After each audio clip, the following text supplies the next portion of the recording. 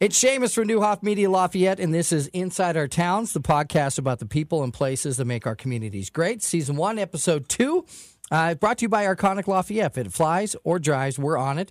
Arconic is a leader in the production of world-class aluminum products that transform the way we fly, drive, and build. Now, in this episode, we are talking with West Lafayette Mayor John Dennis about the city of West Lafayette, past, present, and future. And, John, first off, thank you for taking the time to do this. We really appreciate it. Okay, stand by. Episode 2? Episode 2, yeah, there was Episode 1 was some other guy that we'll talk about later. Oh, man, I knew it. We'll get to that part. Now, just to forewarn people who are listening to this, John and I go way back. I've been here for 12 years, and I've known John for 12 years.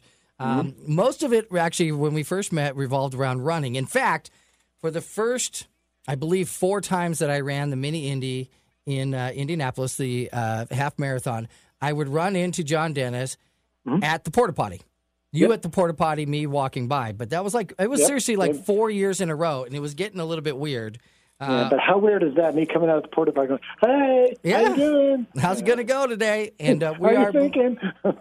Now, we are both still runners, not as good as we used to be. I will say for the record, though, that you were a much better runner than me when you were my age. Now we've evened out a little bit, unfortunately, and I have no idea how bad I'm going to be once I get up there a little bit. You the last, I remember one time for sure, but I think the last couple times you blew a wheel, so. Yeah, I've won a couple times, but we have a bit. Back in the day, you used to smoke my times that I have now. So are you? Running is an important part of your life, and also important part of West Lafayette. I mean, the trail system in West Lafayette has to be one of the best for running, aside from like a Denver, Colorado, or something like that. But around these areas, how important is that to you to have the running trails around? It is one of my many lifelines. I started running in this city probably, I'm 62, about 40 years ago, maybe even longer. And back in those days, everything that you did, you shared with a car. Even our sidewalk systems within our neighborhoods. A lot of the sidewalk systems were incomplete. A lot of the stuff that, we did that was done in those years for local government were based upon the concepts that were started in the 50s and 60s, which means cars and trucks and connectivity to major arterials and all that stuff. And the runner really wasn't recognized as a person of value when it came to vehicular transportation. Now, obviously, the different kind of signs that said, the right-of-way things and all that were in place, but running really wasn't recognized as an opportunity to include in the concept of sharing the road. So back in Sonia Marjorum's day is when they first started having the conversations about having an integrated trail system within the city. A lot of the stuff that went on back then, involved finishing up sidewalks in neighborhoods. Sidewalks are just completely embraced by the folks that live there for kids and strollers, kids on training wheels, kids in small bikes. And then when that jogging thing started happening in the early 70s, that became more of a focal point too. What we did realize back then, we as a collective in government, back in the 70s, was that when you make a sidewalk, it's kind of like a kid that's getting its adult's teeth. Sometimes they don't come in straight, and if they do, they don't stay straight for long. So that presented some challenges for folks that would run. The freeze and thaw system that we go through every year would change the height of some of the segregated sidewalk bricks, and that would cause people to stumble and fall. And that's when we started looking at what they were doing in other cities and states around the country when it came to having some sort of outdoor recreational trail network for people to utilize for all the stuff that we do outside. The second thing is we're a big fan of bikes, too. Yeah. And you put strollers, bicycles, joggers, walkers of dogs, walkers of cats, walkers of all sorts of different things. Those sidewalks that in those days were only about 4 feet wide get very crowded. So the realization that there needed to be some really strong infrastructure that sort of celebrated pedestrians and the outdoor recreational opportunities and fitness opportunities that jogging and stuff like that provides kind of went off in the minds of mayors all around the country, and that's when the trail system started, specifically here. We didn't have very much in the beginning, and a lot of it started off being paved and then went to like gravel, and then sometimes even dirt and mud, and then back to paved. But when we got here, again, 12 years ago, we really kicked it in high gear because, when the mayor runs, I can do those close order trail inspections, It's like, okay, wait a second. I'm on mile 7 here, and all of a sudden I run into a tree. What's up with that, So we can provide the appropriate amount of instruction and guidance to get some of these things done. And truly, man, you really nailed it. When people do ask about what are the amenities that you have to offer, when we tout, having, oh God, I think I can't remember how many miles of trail we have, but it's getting close to 100 miles of trail. That's a good thing, That is a really good thing, trail and sidewalk, when they connect together. That really empowers people to be able to get out there and do some fun stuff and really get a good kick and exercise in. Now, where were you born at? Are you a native, or were you born outside of the area and came to town? Yeah, my place of birth was Japan. I was born in Sagamihara, Japan. And it's so cool that you brought that up. Before the world changed, we used to do trips with the chamber. And we would do it with groups that we would have strong business agreements with. And obviously Japan with Subaru and with our student population over here is one of the ones that we went to. And it was so funny because everybody would introduce me as a fellow countryman. All the Japanese would introduce me, hey, this guy was born in Japan. The Mayor of West Lafayette's born in Japan. So here he is, back at home. And it was hilarious because I could be, I guess, even still a citizen of Japan. It's kind of neat when you're trying to recruit businesses, and you kind of get in the fist bump, brother, how's it going? What do you think about investing over here? And they look at you. It's like, yeah, if you can read me the menu, we'll invest over here. And can you read the menu? Are you kidding me? No, you can't read the menu. No, they did. We had the calligraphy that they use is just so ornate and so beautiful. Oh, yeah. And my handwriting's horrible, so they wrote my name, with the style, with in Japanese, and it really looks impressive. I'll have to show it to you sometime. So when did you make when did you land in the Lafayette and West Lafayette area then? We moved here. My dad, he was a career military guy. He flew airplanes in World War II, Korea, and Vietnam. Wow. And so we moved here in the early 60s. Back in those days, they were just developing this neighborhood called Barberry Heights. It was the first neighborhood north of 52. And, Dad, having spent most of his adult life living on military bases, decided he wanted to settle into a nice area where, they had a nice suburban look with schools and playgrounds and, the houses that have big yards and that kind of stuff. And he also really was excited about having a major university within its proximity as well. But that was kind of twofold. First off, Dad, was really big on making sure we had a university around, but also he was a pilot, and when he retired, he became one of Purdue University, the Purdue Airlines, actually is what it was called at the time. He became one of their pilots. Wow. So that's what attracted us here. And it was kind of cool because when I was a little kid, where I went to school was called Cumberland. And we played sports against the middle. There was Cumberland was on the north end. Birchfield School was in the center. And then Morton School was obviously where we are right now. Mm-hmm. So we would play Morton in basketball. And so when we moved into Morton for the first time, when we were in one of our 5 homes that we had over the past few years, yep. I would always tell everybody I played basketball right here on this court. This is the John Dennis, I can't touch the net court. So. Can you still touch the net? Come on, you can still touch the net, right? I couldn't then, man. There was a time when I could actually dunk a tennis ball, but, I don't mind jumping. It's the landing that scares me now.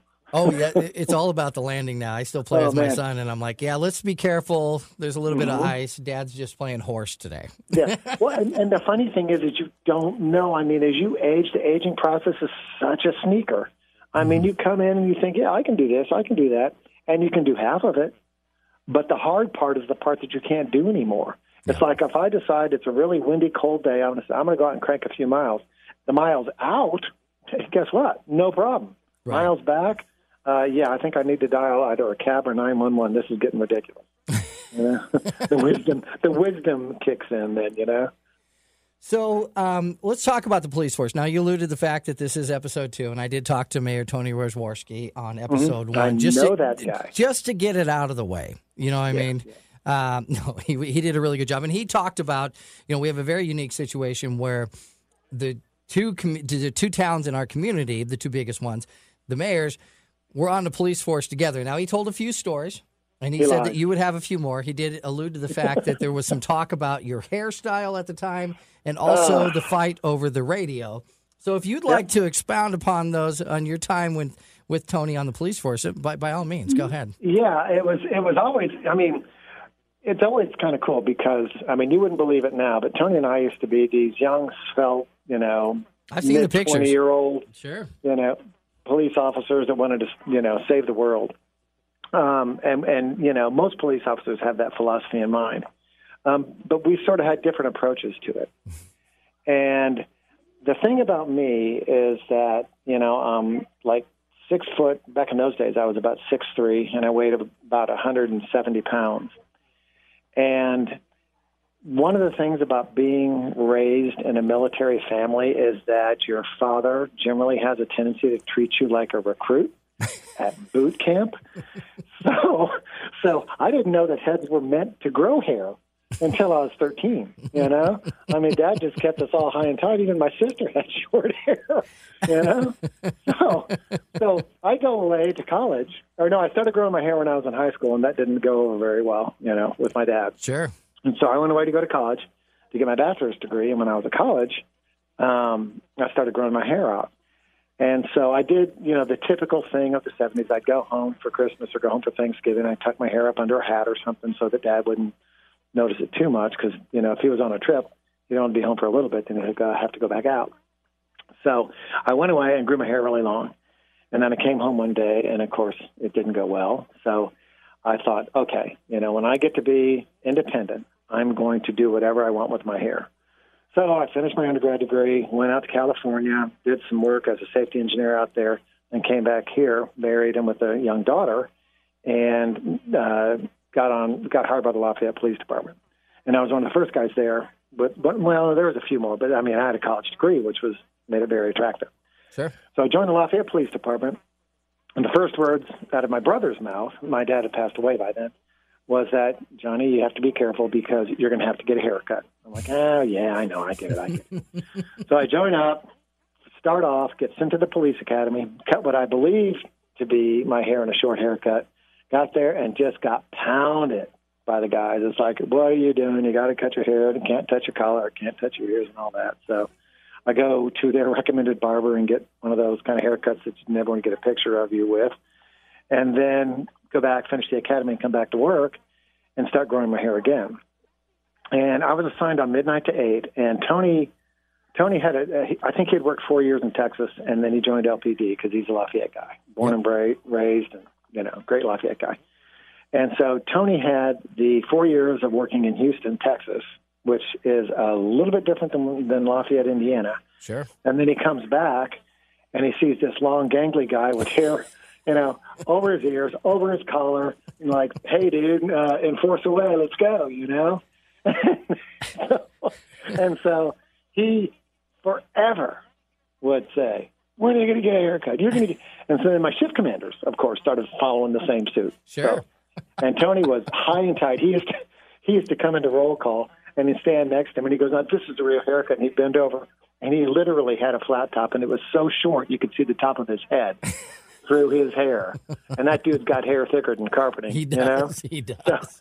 So it's like, and then he got into detectives, and he got a little wild because we both went detectives together, and I did some undercover work, so I got to grow my hair real long.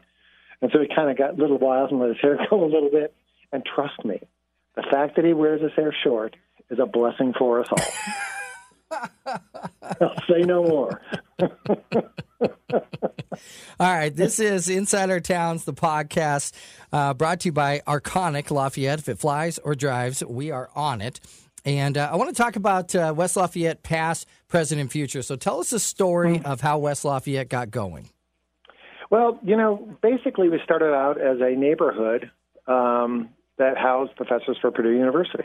Okay. And, I mean, there's the history of way back where it was a downtown, and the legend is that the reason why we were named West Lafayette is because there were houses on this side of the Wabash, and Lafayette had already been ordained, and the houses over here were still in a place I think they called Klondike, and historians can challenge me and correct me if I'm wrong. Okay. But somebody wrote the postmaster wrote West Lafayette on it so that we get taken across the bridge west of Lafayette. So they know so where that's to take how them. the reference of West Lafayette became. And then as we became a bigger, smaller town, we went ahead and had it sanctioned that way. But for us, I mean, for folks that have lived here all their lives, for the most part, we have always felt that we are the affiliation of neighborhoods and residential areas and parks and forests and other things because of Purdue University. Mm-hmm. That's sort of been, where we established our independence. And as Purdue grew as an educational institution, the city of West Lafayette grew as well. And it's always been a really close comparative when, the population of students has generally been reflective of the population of citizenry that we had. And so that's what basically crafted our first downtown, which was basically up and down State Street. Back in those days, everything north of what we used to call the 52 bypass, which is now Sagamore Parkway, was just cornfields. And the city itself has always had a pretty strong relationship with Lafayette. I think, it's had its highs and its lows. Mm-hmm. But I think that relationship is what has made Greater Lafayette probably one of the top both industrial and educational areas in the country. I mean, you look at the ratings time after time after time, either Lafayette or West Lafayette are ranked in the top 10. And there's something to be said about that. And I'm not just, patting Tony and I on the back. It's been going on for quite some time. But the cities themselves have had hot and cold relationships, too, because of some of the relationships between the mayors. I know for a fact that Jim Reilly and Sonia Marjoram had a great relationship. Dave Heath and Sonia had a great relationship. And that's about as far back as I can go because that lists about 40 years of history right there, But I do know that's always been critically important. And for us now, with Tony and I, who love each other like brothers, I think it's better than it's ever been. And that's something that I really take great pride in because, there's no competitiveness. There's no, doing anything to try and undermine the success of one or the other. It's very supportive, and we do everything we can to encourage development. If there's a development that's not good for West Lafayette, obviously we have a tendency towards academic or residential or commercial development. We do have some small industry like Sodman, things that are going up on the west end, but there are things that are just more suited for Lafayette. We tell them straight up, we will do everything we can to help get this in Lafayette because we understand what's good for Lafayette is good for West Lafayette, and the inverse is true also. So, and that kind of relationship is so rare. I did an interview, I'm not bragging or anything, but I did this thing on MSNBC a couple of months ago. And a lot of it was, I was on the air with the mayor of Boston. And it was funny because the mayor of Boston had challenges just within his own city, within the boroughs of his city, And I'm boasting about having this relationship with our sister city or brother city, however you look at it, with Lafayette and with Tippecanoe County, and we have a strong reputation of that cooperation, that cooperative spirit throughout the state, and in some cases even the country. And he's rolling his eyes, going like, "Man, you're lucky." It's true. Yes, we are. And that's why when people look to invest here, whether they're investing their personal money to buy a house and bring their kids here to go to schools, which are amazing, or to invest in bringing a business here, that's one of the first things that they say attracted them to us is the fact that we're all pulling on the same side of the rope. We all believe in having a strong business community and a high quality of life, and very, very strong and very, very capable educational systems on both sides of the river. And when you get all that together, it's like, okay, duh, that's not the hardest choice ever, is it? So. And it is a unique situation, and you guys are all friends. I mean, you're friends with all the county commissioners, too. You hang out with Tracy Brown and all those guys. You guys have a lot of history, kind of grew up working together, and it is a unique situation, and that's one of the reasons why it's such a great place. Now, let's talk. We kind of talked about present now. You guys have a lot going on in West Lafayette for the future, so I'm going to give you a moment to go ahead and brag about some of the things that are coming to West Lafayette, because you guys have moved a lot of things forward, especially in the last 5 to 6 years. Yeah. I'm going to go back and then go forward. You get to a point when you're doing these things. I mean, I've never worked in the private sector. I've always worked for government. When I finished my undergrad degree, my first job was with the federal government. So it's the only thing I know. The only thing I know is just how to be frugal with taxpayers' dollars. So when we got here, we did a lot of in-house work. We did a lot of things, cleaning stuff up. We fixed stuff. We developed relationships. We improved our infrastructure. We did things that every, mayor probably should do if they don't, and probably does do because they should. But that took about 4 or 5 years just to get things squared away, to get some of the rough edges off of some of the things that were problematic, to instill a sense of confidence in our neighborhoods and our neighborhood associations, to develop a strong relationship with Purdue, because, again, that ebbed and flowed. So we had a lot of real challenging, preliminary work. It's kind of like stretching before you start the marathon. You know exactly what I'm talking about with that. Yep. So we got our stretching exercises done. Then we figured, okay, how hard are we going to run this thing? And we decided that we're going to run it pretty hard. And that required some sensing sessions on the part of the public, which means you go out there and say, okay, hi, I'm John. I'm your mayor. What do you think? What do you want? What's good? What's bad? What are you indifferent about? And we sort of got some marching orders on how to best grow our city. I mean, we were just, honestly, Seamus, we were just ripe for growth. We had everything right in place, and the timing was right economically, historically, and our history, everything was great. So we decided, let's move forward. But one thing that we knew is, we can't move forward looking like we look. And we don't have a major corridor. We don't have a place where what could be considered to be our gold mile. So that's when the concept of State Street came into play. We knew that doing that would be something that would allow for us to truly knock it out of the park. But there was one little thing in the way, and that was the fact that Purdue wasn't in the city.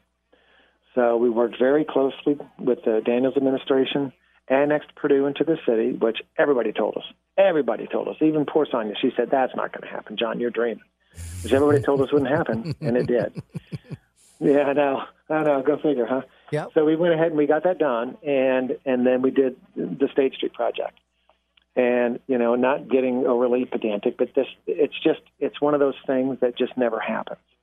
And the financial package that we arranged, the way that it was done, the way we established tax rates and tax bases, the way we incentivized businesses, the way we're in a position to work with existing structures to get them to either give us area that we could move forward with the project, or to allow for us to create some unique changes up and down State Street, especially in our urban corridor, never would happen again. The other thing is working cooperatively with Purdue. I mean, we originally looked at State Street basically going from the riverfront all the way to Grant Street. And then we decided one day to go ahead and do a presentation to Mitch and his administration. And so we did our dog and pony show. And when it was over, Mitch pulls me aside and says, I'm pretty impressed by your project. I was like, wow, thanks a lot. And he actually knew me. He knew me when he first came in as governor, and I was just a brand new mayor guy. But then he goes, as a matter of fact, he said, we'd like to be a part of that. Wow. And I'm like, dude, bring your checkbook. And so, I mean, it was mutually beneficial. They picked up half the ticket, so they paid for all the way from Grant all the way to 231. And you can see what an amazing success story that's been. And truly, if you look at West Lafayette 15, 20 years ago, it looks nothing like it looks now. And again, I'm not chest thumping. And it's all because there are no politics about it. There's no R's and D's or I's or whatever. There are no turf wars about it. It's not like, don't go to Lafayette, come to West Lafayette. There are no challenges of dealing with the diversity of our population base. I mean, we have one of the most diverse populations in the country predicated on our geographic footprint. Yep. It's all based on, it's like the world's biggest kumbaya. I mean, people just get it, they dig it, they want it to grow, and they want to be a part of it.